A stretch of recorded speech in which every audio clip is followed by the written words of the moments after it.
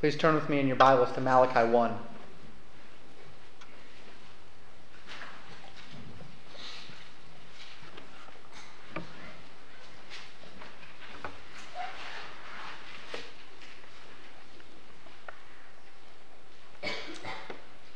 I'd like to lay out a scenario before you this morning for your consideration. I am married.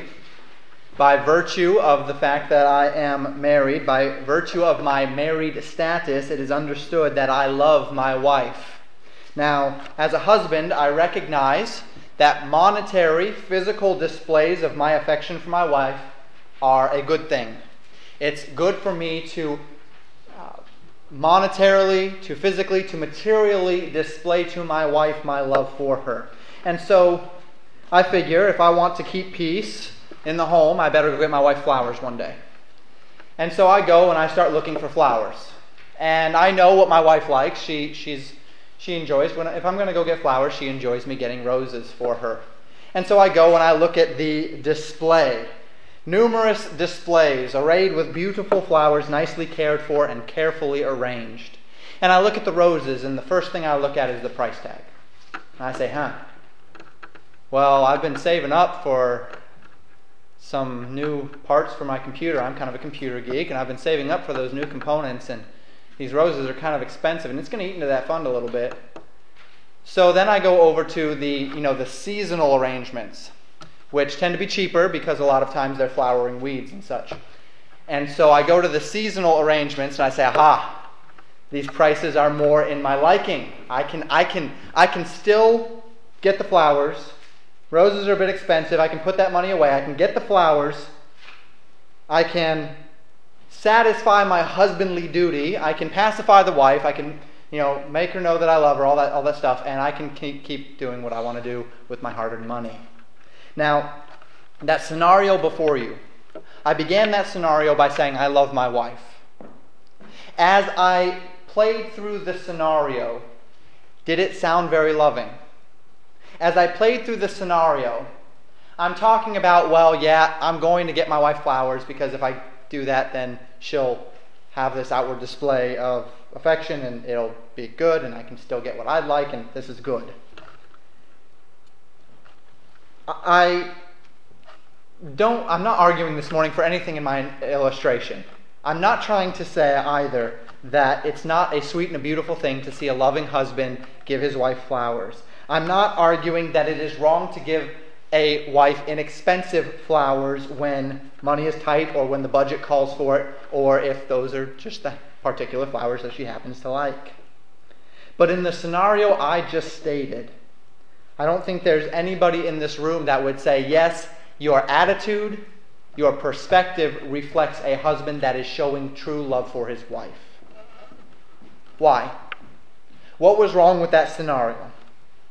Well, because even though my actions would be fine if they had been compelled by that love and by that devotion, by a sacrificial love for my wife, rather, these actions seemed somewhat despicable in their motivation.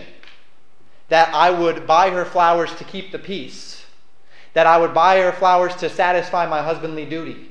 Or that I would buy her cheaper flowers in order that I might not cut into the fund that I want for my own things.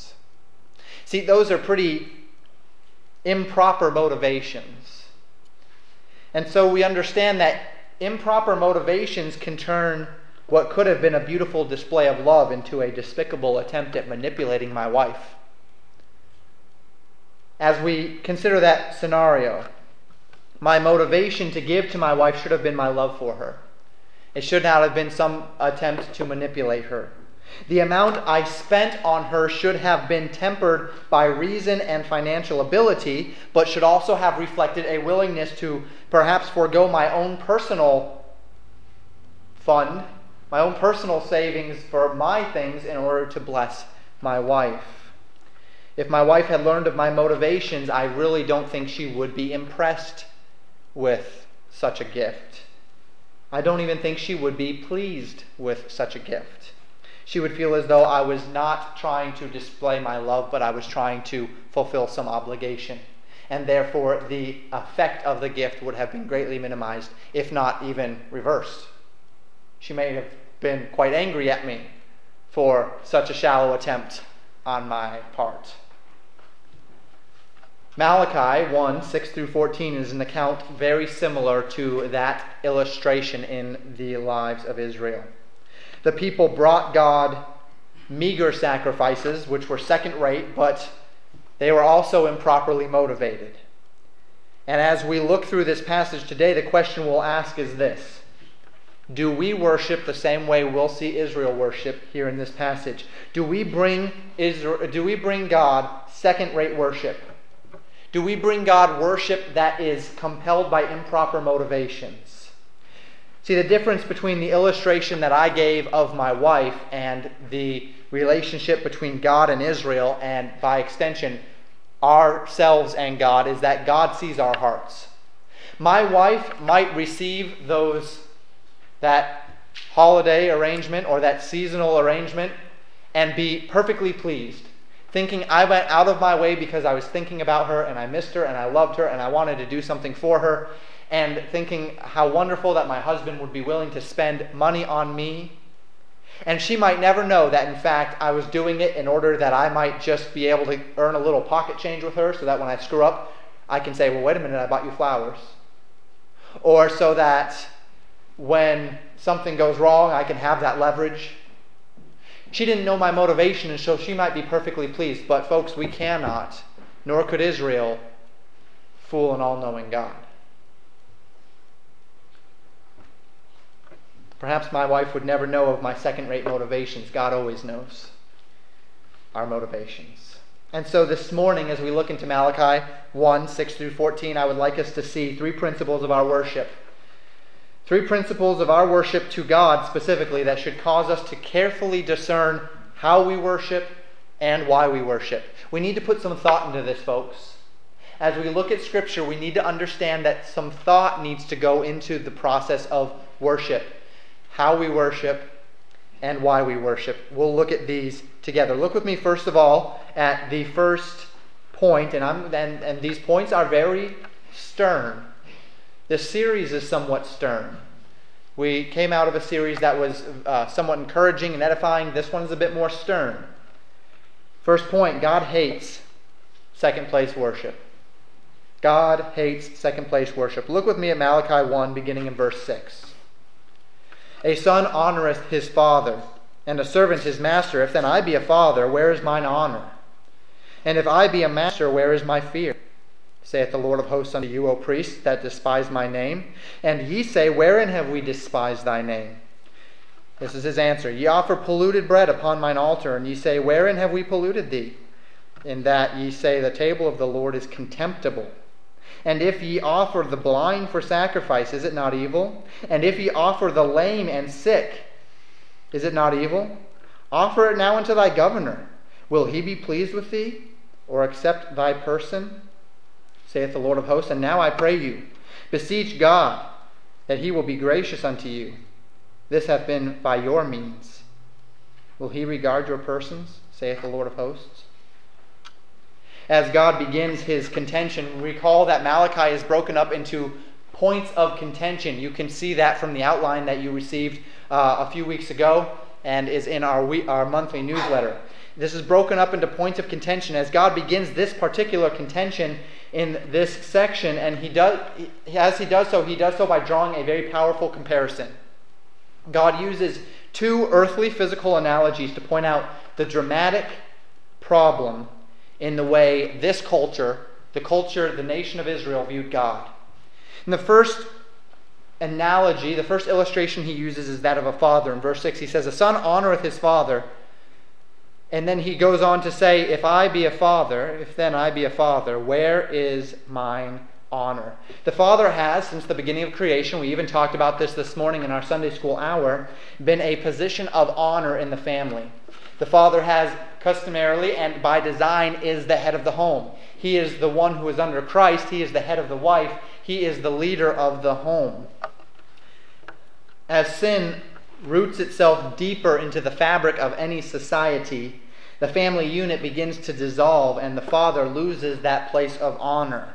And yet, with each historical realignment that we've seen throughout history, A realignment with truth also brings a reestablishment of the position of family, and particularly the honored position of the father in family and society. And so God calls himself a father. He says this is a position of honor. But notice the second illustration. He says, and a servant his master. A servant honors his master. The master is a person that has always been looked up to with honor and fear in society. This would be equivalent today to perhaps an employer. Now, the master would also have been one that would have taken slaves at this time, or indentured servants, depending on the particular situation. And certainly he saw himself and was regarded in that culture as worthy of honor. In our culture, we know that the employer is the one that pays the bills. The employer is the one that gives us the paycheck. So we honor him, because if we don't honor him, he might just give us a pink slip instead of a check one week. So God says, I'm a father. You call me father. I'm a master. You call me master. These two earthly analogies tied directly to Israel's relationship with God. God truly was their father. God called himself their father. They called him their father. God designated himself in such a way. God also called himself their master, and they called him their master. Now, as we think about the church age, this age of grace, we recognize that we are as well in this particular relationship with God. That God has called himself our Father if you sit in this room today born again. And that God is in fact your master. Again, if you are a born again believer. And so the question God asks Israel is this: if I am truly your father, which he is, if I am truly your master, which he is, where is my honor? Where is my fear? If I'm your father, then why don't you honor me? If I'm your master, then why don't you fear me? That's what he's asking Israel. And as we observed last week, in last week's divine confrontation about love, Israel met this question with a definitive indication of their spiritual blindness. Their response to God's question is this: wherein have we despised thy name? We recall in Scripture that the name meant more than simply the moniker by which a person was called. When a person described someone by their name or was honoring their name, it was the entire character of the person. The name of God is not just capital L, capital O, capital R, capital D, or Jehovah, or any of those monikers that we would give him. The name of God is everything that he is. His righteousness, his goodness, his justice, his love, his mercy, his long-suffering. That is the name of God. That is why when one is called upon to believe on the name of Jesus Christ to be saved, it is not simply believing that Jesus, J-E-S-U-S, is the name of the one who lived. To believe on Jesus Christ's name is to believe on his person, to believe on his work, to believe on everything that he said, to believe on what he was here to do, to believe on what he said he was. And so God says, where is my honor? Where is my fear? And they say, wherein have we despised thy name? God, you are accusing us of despising, of rejecting your very person. Where have we rejected your person? And so just like last week's contention was themed around the interplay between God's love and God's worth, so we observe this week the interplay between God's position and God's worth. Last week we learned that God is worthy to be worshipped in truth because of the love which he has demonstrated to us. This week we learned that God is worthy to be worshipped in truth because of the position which he holds as Lord and Master over us. God then answers their question in verse 7 by stating that which they already knew, whether they acknowledged it or not. He says, ye offer polluted bread upon mine altar. Now the word bread here is the Hebrew word that is a little bit more generic than simply bread. It's a Hebrew word that means food. It's not the specific word for meat. It's not the specific word for grain. It is simply a word that means food. Most often it is used in regard to grain, but can also be used in reference to meat. We see often in the King James translation words that would associate themselves with grains, particularly the word bread, where we know that they were intending meat. Some of the offerings that were offered upon the altar, They would call them bread offerings when in fact we recognize that those offerings, meat offerings, were blood sacrifices. And so what we understand here is that at the time of the writing of the King James Version of the Bible, this particular word bread was not necessarily always indicative of a grain. And it very much so was more indicative of the word food. Now, this is not a problem. We just need to understand the context in which this was written. We need to take the time to understand, and we need to interpret accordingly. And so here he's saying, you offer polluted food upon mine altar. The context, whenever we come across this word bread in our King James Bible, will most usually give us the direction that we are supposed to interpret that more generalized Hebrew word for food. Now, the specific pollutions that God is speaking of here are enumerated in verse 8. We see again at the end of verse 7 that they say again, they deny again, they say, wherein have we polluted thee? Wherein have we polluted you? How is it that we've polluted you? And he answers, he says, when you say that the table of the Lord is contemptible. And these are the specifics in verse 8. He says, and if ye offer the blind for sacrifice, is it not evil? And if ye offer the lame and sick, is it not evil? They were offering the blind, the lame, and the sick as their offerings unto God. Now God states very clearly that these offerings are contemptible to him. Contemptible. The Levitical code of God that we find back in Numbers, Deuteronomy, Leviticus, not only expected a good sacrifice, but he expected a sacrifice that was without blemish of any kind. God expected a sacrifice that was physically without blemish, that had no problems with the hair or the fur, that had no broken bones, that had no physical deformities. If a lamb was born and he just happened to be born with 3 legs, that lamb was immediately disqualified. If a lamb was born and he was marred in some way, his ear was tarnished, maybe it was torn a little bit, or he had a large scar on his face from the attack of perhaps a wolf, he was immediately disqualified, according to the Levitical law, from sacrifice. He could not be used because there was some blemish on him. If a lamb even had internal problems that were known of, it was not worthy to be offered, according to Levitical law, on the altar of the Lord. Why? Why would God expect this? Why did God ask this? Why did God command this? Because God is a God who, by nature of who he is worthy of the very best that God's people have to offer. God is worthy of the very best lamb in a person's flock. He didn't want them to just choose out a lamb. He wanted them to find the best lamb for him. He said, I am worthy because I am God of the best lamb. God's position demands the respect of God's people to bring the very best of what they have to God. That's what God expected. God then appeals to culture, to Israel's culture, to drive this point home. Notice verse 8, the second half of the verse. He says, offer it now unto thy governor. Will he be pleased with thee, or accept thy person, saith the Lord of hosts? He asks this question to those who have given these sacrifices to Israel.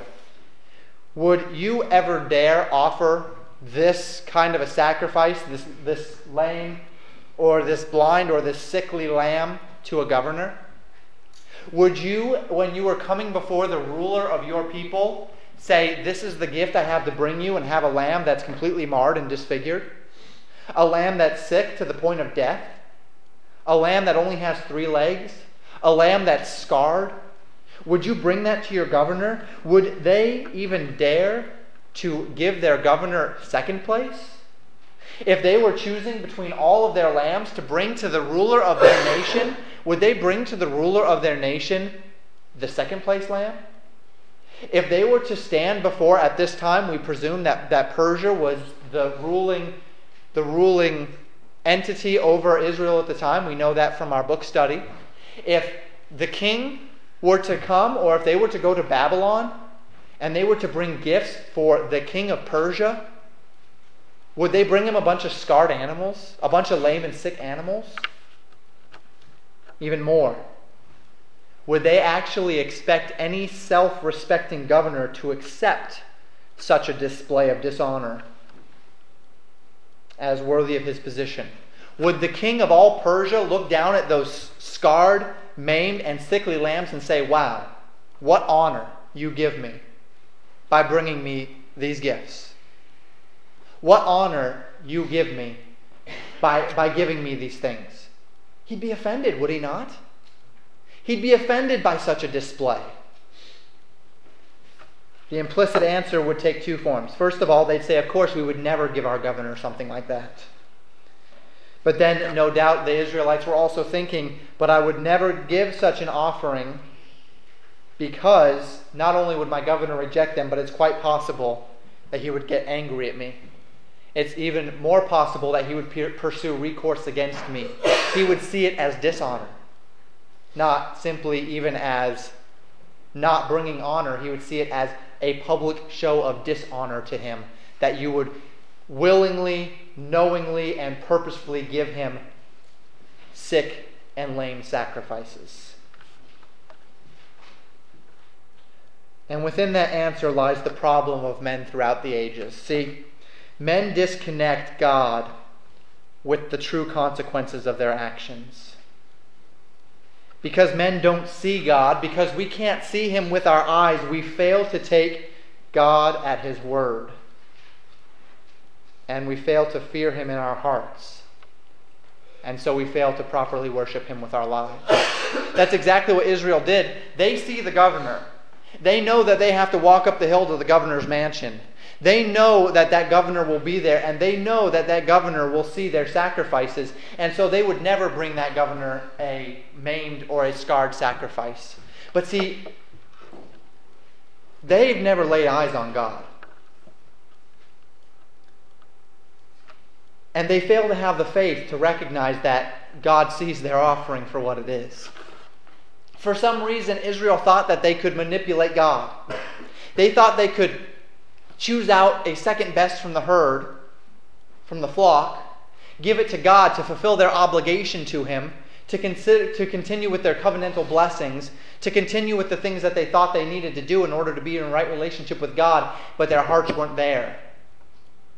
Just like the husband who goes to the store and gets the secondhand flowers with a improper motivation of manipulating my wife or trying to earn some sort of brownie points with her so that next time I get in trouble, I'm okay, I've got leverage, is not loving his wife. So too Israel, God saying, you're not loving me. You're not loving me when you do this. Verse 9 makes it clear. It gives God's final answer. He says, and now I pray you, beseech God that he will be gracious unto you. This hath been by your means. Will he regard your persons, saith the Lord of hosts? Will God really regard you? If the governor won't even regard you, if you were to bring such a shoddy sacrifice, will God? Will the God of the universe? Now we need to connect dots from this first point to modern Christian culture, as well as to our church. Now, folks, we live in a Christian culture that thrives on giving God second place, hiding behind pseudo-pious concepts that God sees the heart in order to justify them not bringing their best to God. It's a Christian culture that will give hours of their day to television and video games and various other forms of amusement, but don't count God as worthy enough to give him time in our day, much less to set aside a day for him. It is a Christian culture that will devote an entire Saturday to college football, or devote an entire Saturday to a day at the lake, or devote an entire Saturday to movies or a dozen other amusements, but wouldn't be interested in attending a church that would ask them for more than an hour or an hour and a half of their time in a week. It's a Christian culture that will come to a dedicated time of worship to God without any regard for how they look, without any preparation of their heart or their mind or their body. But they'll turn around and put a tie on Monday morning to go sit behind a desk. Or they'll put a tie on a Saturday night to go out with their girlfriend, wife, or fiance. Now, this morning I'm not preaching clothing. I'm not preaching standards. If you've been here in our Sunday school services, you know where we stand on that. You know the principles upon which we stand. You know why we do what we do. We have specific reasons why we do what we do and why we ask what we ask. But that's not what I'm trying to get at this morning. What I am trying to get at is your heart. What motivates you to do what you do? See, we are in a Christian culture that hears statements like the ones I just made. And so many more like it, and they roll their eyes and they say, "Look, Pastor, God sees my heart. You're just trying to impose your legalistic religion upon me." And they don't see that what they're really doing is giving God second best. When they're confronted or convicted, all they say in their blindness is, "God, wherein have we polluted thee?" Over the past 4 weeks, I have been confronted with numerous areas of my life where I've been giving God second best. And don't think that this is something that doesn't touch your pastor, because it does. There's no one in this room that can't shore up some areas where they've been giving God second best. I've been giving God second best in my time with my family around the Word of God. We had to shore that up. We had to make sure that we gave God a premium part of our day where our family looked into the Word of God, because we were trying to give Him the second best part of our day. We were trying to give Him a part of our day where we were tired and we couldn't focus, and we were more interested in getting the Scriptures done with than we were with learning from the Scriptures. I had to shore that up because I was giving God second best.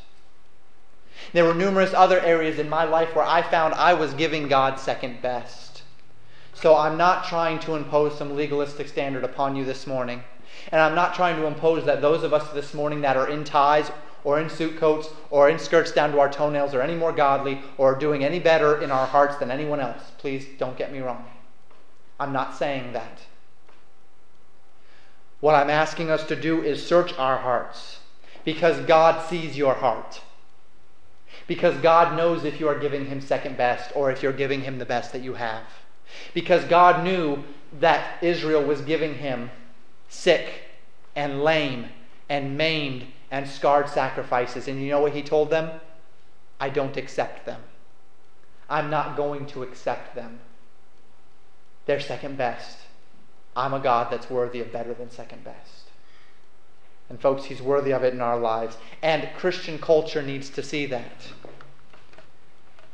It's my firm belief that God answers today's churches in the same way He answers those priests. They can worship God in their way if they'd like to, but God is not listening. God is not regarding. God does not want second place in our lives. God does not want second place in our worship. More than that, God deserves better than second place in our lives and in our worship. If we would clear our schedules so that we could meet with our boss or with our governor or with our president or with the CEO of a large company, why can we not clear our schedules to meet with the God of the universe in corporate worship? If we can clear our schedules to watch that movie, though, yeah, there might be other things that could get done, why can we not clear our schedules to make sure that we have time with our family around the Word of God every day? I think it's the same reason why Israel brought their sick and their lame and their maimed sacrifices. It's because we don't believe and trust God as we ought. We don't fear Him as we ought. And so we offer polluted sacrifices upon the altar. But Legacy Baptist Church, it doesn't have to be this way. Nor am I accusing anyone in particular. We can obey God's word. We can give Him our very best. We can give Him the priority that's due to His name. We can give Him the time that it's worthy of. This is within our power to do. And as the Holy Spirit convicts your hearts of areas in your life where you are giving God second best, I encourage you, bump it up. If God's not convicting you, then God's not convicting you. But if the Holy Spirit is convicting your heart, find those areas and give God the best. Give God the best of your time, of your money, of your effort, of your abilities, of yourselves. Give God the best, because God hates second place worship. Second, in verse 10, we see secondly, God hates ulterior motives in worship. God hates ulterior motives with worship. Look at verse 10. Who is there even among you that would shut the doors for naught? Neither do you kindle fire on mine altar for naught. I have no pleasure in you, saith the Lord of hosts. Neither will I accept an offering at your hand. God now questions the people. Who among all the priests that are here, that are listening under my voice, would shut the doors, implicitly the doors of the temple there, for naught? Or who would kindle a fire upon his altar for naught? In other words, God condemns the people not only for their second place worship, but also for their ulterior motives and their self-proclaimed, self-pleasing worship. God is literally implying here that there was not one priest upon the Temple Mount who would take the time out of their day to kindle a fire upon the altar or to open the doors for the people to worship if they were not obligated as a part of their paid position to do so. If they were not receiving of the goods of the people, if they had not been obligated by their position to open those doors and to kindle the fire on the altar, the fire would never be lit. The altar would never be used. If worship were only between their hearts and God, there would be no worship. That's what God was telling them. To this form of false worship, God states two clear condemnations. First, I have no pleasure in you. Second, I will not accept an offering at your hand. It is not worship if we are compelled into action by obligation alone. Worship only happens and will only be accepted when God's worth is being displayed from our hearts to our actions, not simply in our actions. Now, the rest might still be considered a form of worship, but is it Jehovah worship, worship of the true and living God? No. As we come back to a Christian culture that we live in, I ask some questions.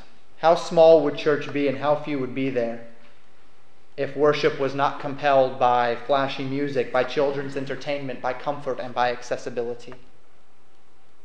How many people would go to church even if the pews were hard instead of soft chairs, simply because they wanted to be where God was worshipped in spirit and in truth?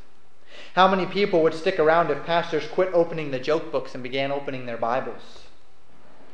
If pastors quit making social commentary and started making commentary on hearts, on lives, on truths of God's Word? How few pastors would there be if the calling didn't involve a paycheck and honor in the eyes of men?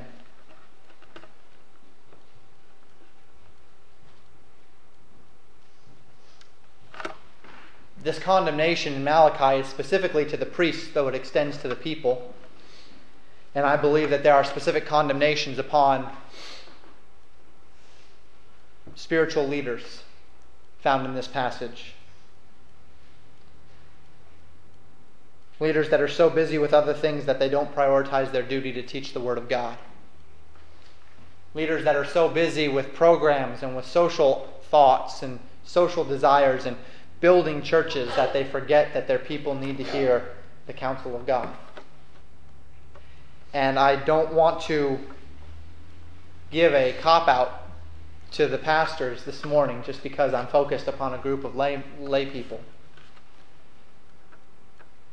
The accountability of the men that stand behind the pulpit every week is great. I will stand before God one day and answer for myself and for my family as a husband and as a father, but also for how I led this body. It is a great responsibility, and every other pastor who claims to be a representative of God and His Word will stand before God and do the same. What a condemnation upon a Christian culture where pastors are willing to compromise the truth so much for political correctness, for numbers, for monetary gain. It's a condemnation upon the men who call themselves men of God. It's a condemnation upon the pastors of this land, and God does not take it lying down. God's righteousness will be vindicated. And that's what we see as we finish here. Third point, God's name will be vindicated in spite of false worship. Verses 11 and 14. God says in verse 11, we'll get there in a moment. In the midst of these verses, God gives two statements of fact. The first fact is found in verse 11. Now let's read it. From the rising of the sun even unto the going down of the same, my name shall be great among the Gentiles. And in every place incense shall be offered unto my name, and a pure offering, for my name shall be great among the heathen, saith the Lord of hosts.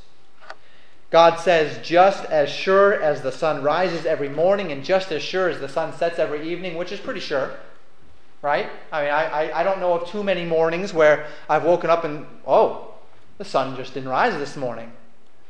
Maybe if you're up in the high north or the low south points of our planet, but that's of course not the perspective which God is giving here. The sun rises in the morning. The sun sets in the evening. This happens every day. It's really amazing. God says, in the same manner, the same faithfulness with which the sun rises and the sun sets, you can write it down, you can etch it in stone, my name will be praised. I will receive praise. Regardless of my willingness, regardless of your willingness or Christian culture's willingness to glorify God in the world through proper worship, God says His name will be praised. In every place His name will be lifted up and proper worship shall be raised. And as we've mentioned a couple of times now throughout the weeks, the question is, are we going to be on the side of giving God the worship? Is God going to be vindicated through us or in spite of us? Is God's glory, God's goodness, God's love, God's name going to be vindicated through our worship or in spite of our worship?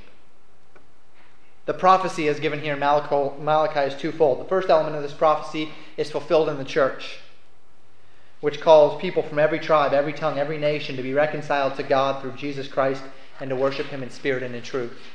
So in that manner, the remnant, the true church, will always be giving glory to God. The second element of this prophecy, however, is the millennial kingdom, in which Jesus Christ will rule with a rod of iron. Worship will be perfected and God's name will be glorified to its fullest. We know that because we also see the expectation of the Levitical offerings found within this passage. Now, the first fact then is that from the rising of the sun till the setting of the same, God's name will be praised. God's glory will be vindicated. God will receive proper worship. If not through Israel, then through another people. Second fact is found in verse 14. Look at it with me as we read. But cursed be the deceiver which hath in his flock a male, and voweth and sacrificeth unto the Lord a corrupt thing. For I am a great king, saith the Lord of hosts, and my name is dreadful among the heathen. God says the man who brings God less than the best that he has and attempts to pass it off as his best is cursed in the eyes of God. Why? Why is the deceiver cursed? God says, because I am a great king, and my name will be feared. Do we see the principles this morning? Can we draw from God's rebuke to Malachi, through Malachi to the people of Israel, an understanding that God does not accept secondhand worship, false worship, improperly motivated worship? Can we see how that should frame the way we live our entire lives? When we say that we are living our lives to the praise and the glory of God, when we study, as we did in Ephesians, that we are supposed to be a body of believers fitly framed together unto one body, unto unity in the faith, that throughout all the ages, the principalities and powers might know the manifold glory of God through the church. Do we see? Do we not see? Can we recognize that it's the entire point of God leaving us on this earth as believers to bring others to the truth, to glorify His name, to magnify the person of God in this world? Do we not see then that inherently, as believers, our lives are to be frameworked around the absolute best that we can give to God?